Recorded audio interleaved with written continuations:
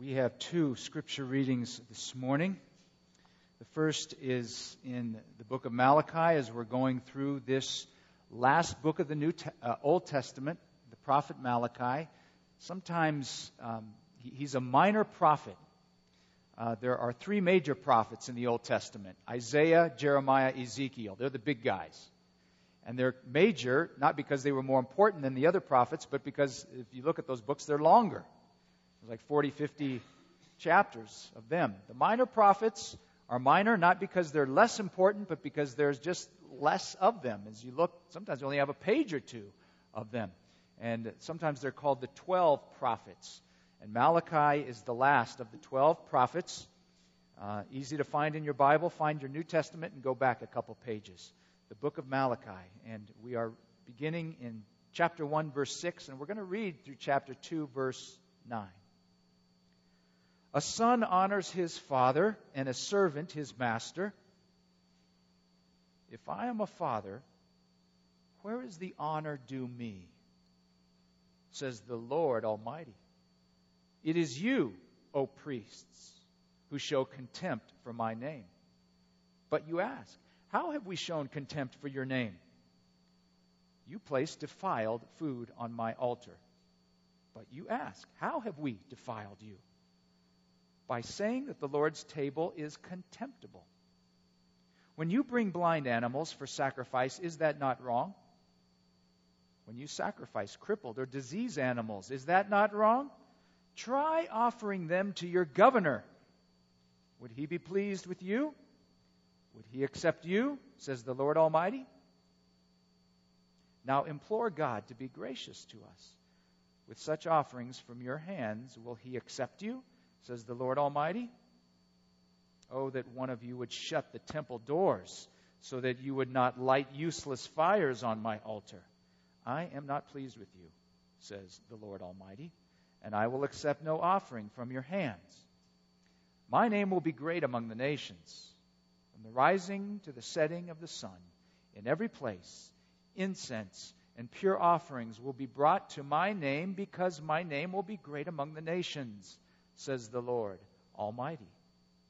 But you profane it by saying of the Lord's table, it is defiled, and of its food, it is contemptible.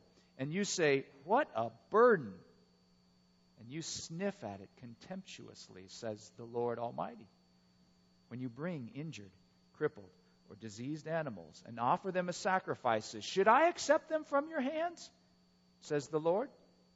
Cursed is the cheat who has an acceptable male in his flock and vows to give it, but then sacrifices a blemished animal to the Lord. For I am a great king, says the Lord Almighty, and my name is to be feared among the nations. And now this admonition is for you, O priests, if you do not listen and if you do not set your heart to honor my name, says the Lord Almighty. I will send a curse upon you, and I will curse your blessings. Yes, I've already cursed them, because you have not set your heart to honor me. Because of you, I will rebuke your descendants. I will spread on your faces the dung from your festival sacrifices, and you will be carried off with it. And you will know that I've sent you with this admonition, so that my covenant with Levi may continue, says the Lord Almighty. My covenant was with him, a covenant of life and peace, and I gave them to him. This called for reverence, and he revered me and stood in awe of my name. True instruction was in his mouth. Nothing false was on his lips. He walked with me in peace and uprightness and turned many from sin. For the lips of a priest ought to preserve knowledge, and from his mouth people should seek instruction, because he is the messenger of the Lord Almighty. But you have turned from the way, and by your teaching you have caused many to stumble. You have violated the covenant with Levi, says the Lord Almighty. So I have caused you to be despised and humiliated before all the people, because you've not followed my ways, but have shown partiality in matters of the law. And the second reading from the New Testament, Peter's letter, 1 Peter, chapter 2, verses 4 and 5 and then verse 9. Turn there with me.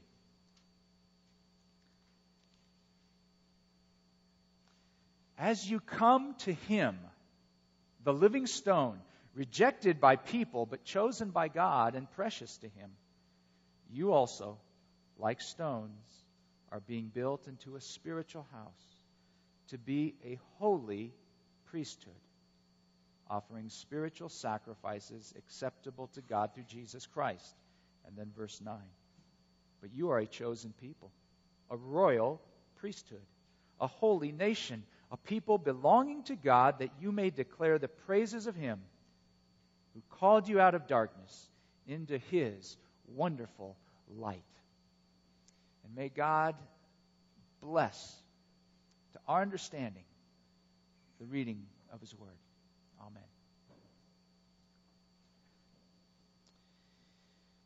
If you were a priest at the temple in Jerusalem, you would be from either the families of Aaron or the families of Levi.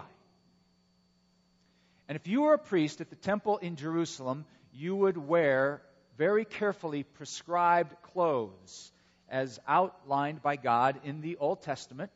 It would be very ornate, and it would set you apart from everybody else in Jerusalem. They would know who you were by the clothes you wore. And if you were a priest at the temple in Jerusalem, it would be a very high calling. What Jewish mother wouldn't want her boy to be a priest in the temple? It was a good gig. If you were a priest in the temple, you would have the responsibility of leading the people in the worship of the Lord. You would be responsible for the setup, the utensils, the furnishings of the temple. You would be involved in the music. You might even play an instrument. You might be Greg or Josh or Dave. You might even have to sing. You might have to be Michelle. If you were a priest, they had to lead the music oftentimes as well as the instrumentation. And if you were a priest, your biggest concern was to help people to honor the name of the Lord. If you were a priest in Old Testament Judaism, when there was a temple still standing, much of your days would be spent doing sacrifices. Lambs, goats, birds, bulls would be brought to you, and it was your job to receive those from the people and to slaughter those animals. You see, the sacrifices atoned for the sins of the people. The Bible, God said in the Old Testament, blood has to be shed for the forgiveness of sins and for people to approach the holy God. Being a priest was hard work. Think about slaughtering animals all day long. And the priest had to know how to cut it, what to do with the parts you kept, what to do with the parts you burned, and then what to do with all the blood. Anybody in? And the reason there were tons of priests in Israel. It wasn't just a few. There were lots because they needed a huge group of priests to receive the waves of people bringing sacrifices every day, and then particularly in the holy seasons around Jerusalem, when literally thousands of people would come. Sheep, bulls, lambs, goats, blood, all day long. It's hard work. And if you were a priest, you had the special privilege of helping people in the knowledge of God. Priests were to teach the laws, the commands of God. They were to help people know what it was to live before God. But through the prophet Malachi, the Lord calls out all the priests of Israel. He calls them out. And he says, the priests are showing contempt for my name. Their worship is shoddy. It is sloppy. They don't even give me, the Lord, the honor that is due my name. And the priests can't believe what they're getting. How can the Lord say this about us? And they put God on the stand, and they question God as to how exactly are we showing contempt for your name? And the Lord says, well, you're defiling my altar. And then they say, how in your name are we defiling your altar? You see, in the sacrificial system of the Old Testament, people were to bring only the best animals for their sacrifices. If you brought a goat, it had to be a male goat, and it had to be perfect. No blemishes. You had to bring your absolute best for your sacrifice before the Lord. The Lord is holy. Anything but the best is to dishonor him. Yet the people were bringing blemished sacrifices to the priests. And the priests were just looking the other way. They weren't concerned about this. The people were keeping the best animals for themselves back at home, and then they would bring the animals that were absolutely worthless. And this is what they brought to honor the Lord. In fact, it says that the priests and the people were weary of even coming to the temple. We're weary of this. We're bored. And all the priests just went right along with it. And the Lord says, it would be better if you locked the doors of the temple than continue this charade that you call worship before me. Well, imagine, it's like this. Imagine being invited to a dinner party, and the host or the hostess brings out that week's leftovers from their house and puts that before you and serves that. Now, would you feel honored? Would you feel like, wow, this person is really glad I'm here? They've gone to a lot of trouble to put this meal together. I can tell I'm special to them. We probably wouldn't, would we? Well, that's like what the priests were doing with the Lord. Nobody was bringing their best. They were bringing their worst, their least, the leftovers. Obviously, I've been pondering this passage all week long and thinking about this, and I've wondered. I've been testing myself, all of us. I'm saying, Phil, do you bring your best when you come to worship God? Do we bring our best when we come to worship Him? Phil, do you come with your best message, with your best leadership? Do our leaders come with their best? Do we as a congregation, do we sing our best? Do we bring our best offerings? Do we bring our best hearts? Or do we just kind of come convictionless, go through the motions, worship? Boy, I hope Malachi wouldn't say to me, Phil, you are holding the Lord's name in contempt. I pray not. Now, our best doesn't mean that you have to be able to sing well or that you even have to be able to pray eloquently. There are Sundays we don't feel our best.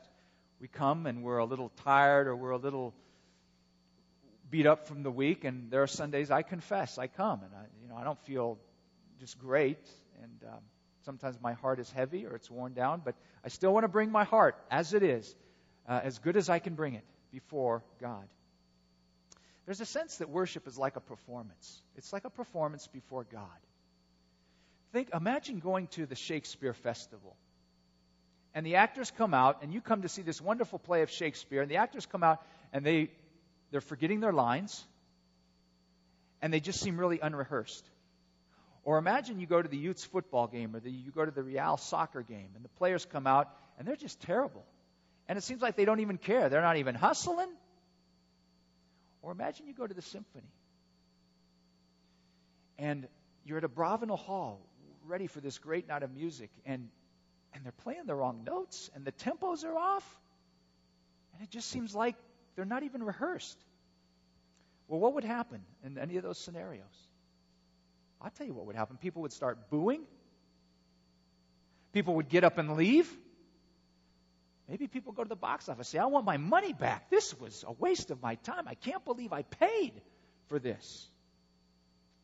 Well, why should the eternal God, Father, Son, and Holy Spirit expect anything less than His best, than our best from His people? Why do we expect God to meet us if we would come lackadaisical with only 60%, 75% of ourselves? What right, what excuse do we have to come before Him with anything less than our best? What are we saying if we bring less than our best? Now, we don't bring animals any longer because Christ, the Lamb of God, has been slain on the cross for us. When He died, the curtain was torn in two at the temple, signifying all can come into God's presence. You don't need to sacrifice animals anymore. In Hebrews, we read that it was Christ's blood that allows us to come into His presence. And it's greater than the blood of bulls, it's greater than the blood of goats, and by His blood, everyone has access to come before the Lord. We don't come with animals now, we come with ourselves. Martin Luther said this. He said, if our offering and our worship is to be pure, we must always present to the Most High the male of our flock, which is our utmost and our absolute best. Not part of our best, not just a good try, but our purest and strongest possessions. And it applies to all areas of our life, since worship is a nonstop action. We must give God our purest, our best, whether we are in school, whether we are in our job, whether we are in relationships, money, responsibilities. Nothing is excluded. Anything less qualifies us, he said, to be cursed as cheats. We're cheating God. We're cheating God.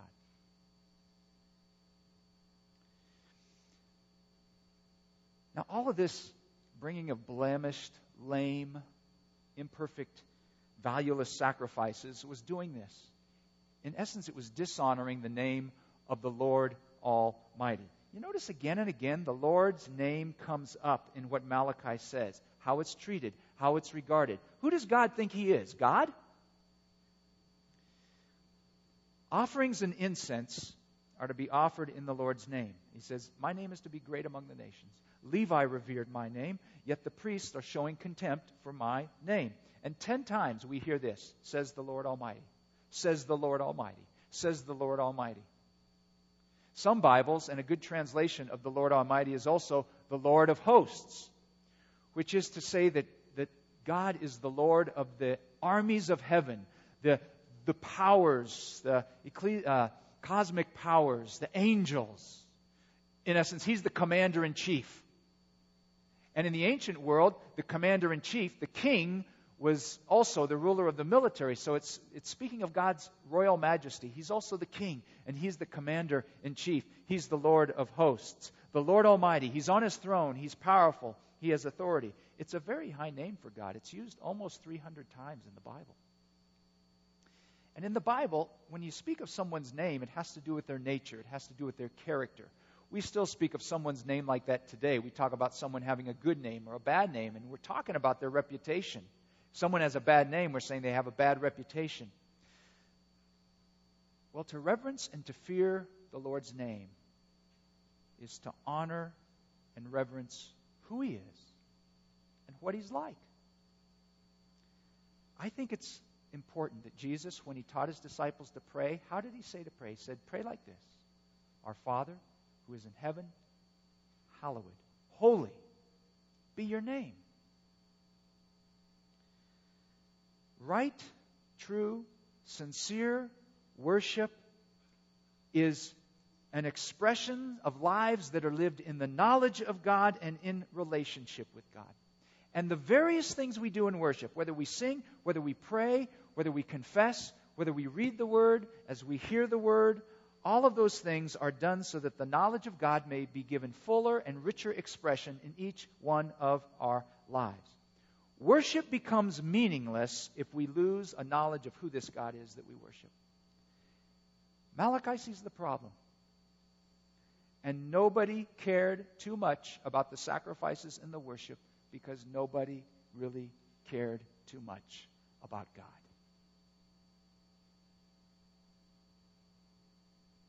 Second-rate sacrifices were good enough in their worship because it really didn't matter to them. God says he wants his name to be honored from the rising of the sun to the setting. His name is who he is and what he is. Well, what is God's nature and character? He is love. The Lord is just. The Lord is faithful. The Lord is compassion. The Lord is holy, among many other things. And that needs to be reflected in our worship. When we worship well, we know who the God is, who we are worshiping.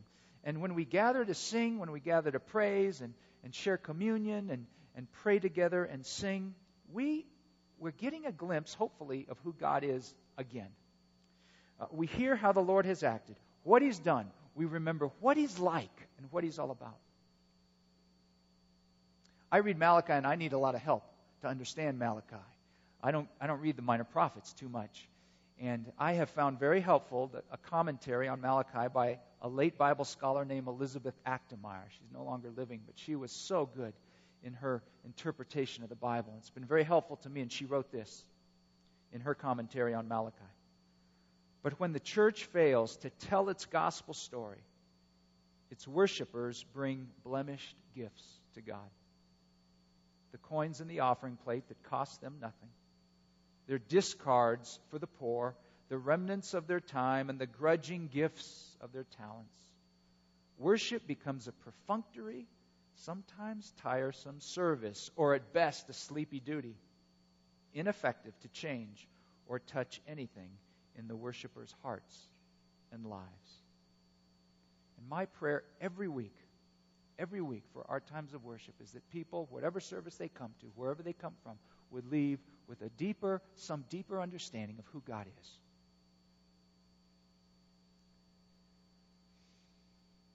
Now, at the beginning of this sermon, remember I said, imagine that you're a priest. Imagine you're a priest at the temple. Well, let me tell you something. You are. You may not have fancy vestments. You may not spend your days doing sacrifices or at the temple, but you are a priest. Because of Jesus Christ, our great high priest, the priesthood now has been transferred to everybody who believes in him. Did you hear what Peter wrote? Did you hear what he said when we read that? We're being built into a spiritual house to be a holy priesthood, offering spiritual sacrifices to God through Jesus Christ. We are a chosen people, there it is again, a royal priesthood, a holy nation, God's special possession, that we might declare the praises of him who called us out of darkness into his marvelous light.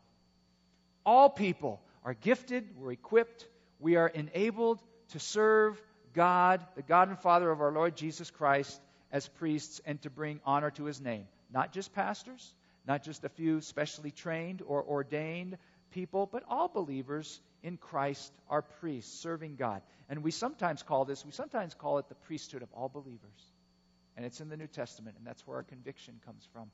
Here, Revelation chapter 1, we're told again, to him who loves us and freed us from our sins by his blood. That's the end of the sacrifices because of the blood of Christ. He shed his blood for the sins of the whole world and made us to be a kingdom. He made us to be priests, serving his God and Father. We're priests of the living God, but now we don't bring bulls, we don't bring lambs, we don't bring goats, we bring ourselves. And we not only are priests, but we're also the sacrifice. Hear Paul in Romans when he says, present your bodies as a living sacrifice, holy and acceptable to God, which is your spiritual worship. Jesus doesn't want animals anymore. He wants us. He wants our hearts. He wants our minds. He wants our vocations. He wants our times. He wants our leisure. He wants our personalities. And he wants the best. He doesn't want the leftovers. No longer is worship. It's not just a few religious acts a week. Worship now is something that happens all the time. It's our whole lives. And then listen to these words from Hebrews. One more passage. Through Jesus, therefore, let us continually offer to God a sacrifice of praise, the fruit of lips that openly profess his name. And do not forget to do good and to share with others. For such sacrifices, with such sacrifices, God is pleased. We are to offer spiritual sacrifices, to bless, to praise the name of God openly, but we aren't just to talk.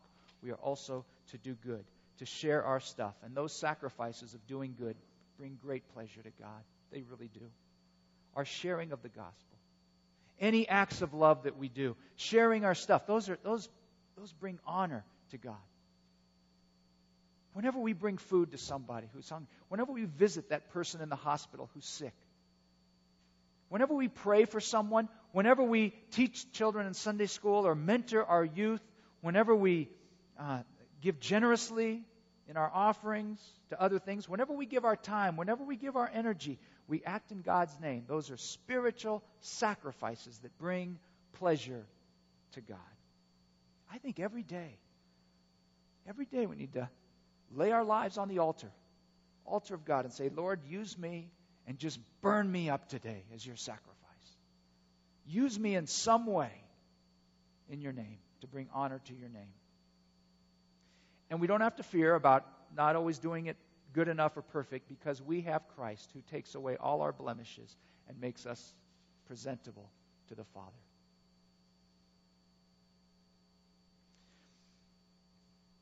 Many years ago, the neighborhood where I was a pastor in Philadelphia was a heavily Roman Catholic neighborhood.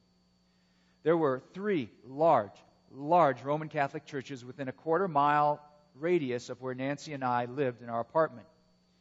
And because of the flavor of the area, most of the time, most every day, I would wear a shirt that I guess you would call a priest's shirt, a backwards collar, it's called, with a tab, priest shirt with the tab. Nancy, who's also an ordained pastor, was on the staff of a church across the river from Philadelphia in Cherry Hill, New Jersey. And on Sundays, when they would lead worship, they were a more formal church, and she would also wear what you call a priest's shirt.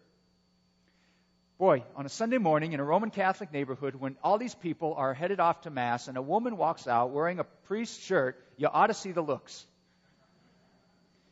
And when Nancy became pregnant with our first child, Sena, and on Sunday morning she would walk out in a priest's shirt onto the streets, you ought to really seen the looks then.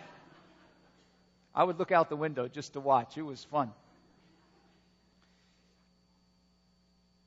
One day at one of the churches where I pastored, there was some work that needed to be done in the church, and some workmen were coming to do it. I couldn't be there, and so a woman named Doris, we arranged for her to go and open up the church for these men to be let in. Doris, she was just a faithful, lovely woman in our congregation.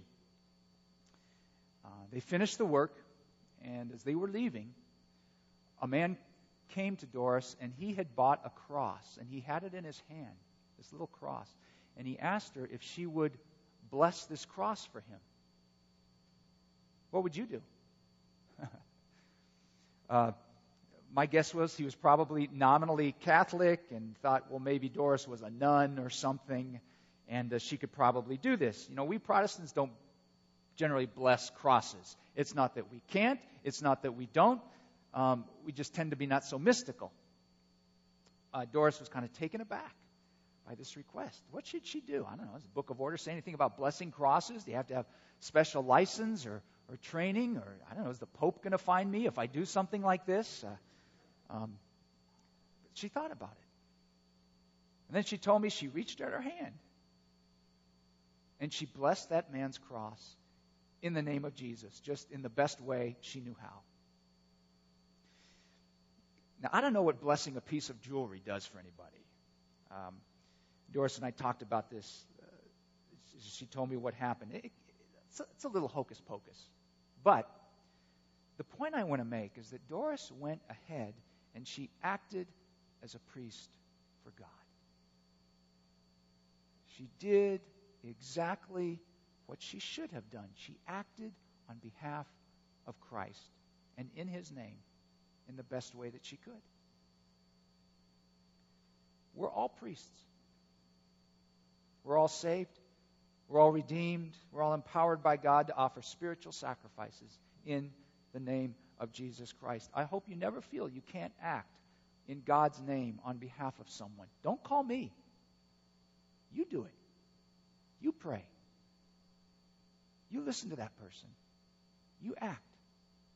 You be the priest. You be the bridge builder, the connection between God and that other person. You minister to them. Because you're not just a professor at the university. You are a priest of the Most High. You're not only a father or a mother or a grandparent. You are a priest of God Almighty. You're not just a salesman or a financial consultant or a doctor or a nurse. You are a priest for the Lord of hosts. And you may be young. You may be retired. But you're part of a holy priesthood made to bring honor to the name of the Lord Jesus Christ. Let's pray.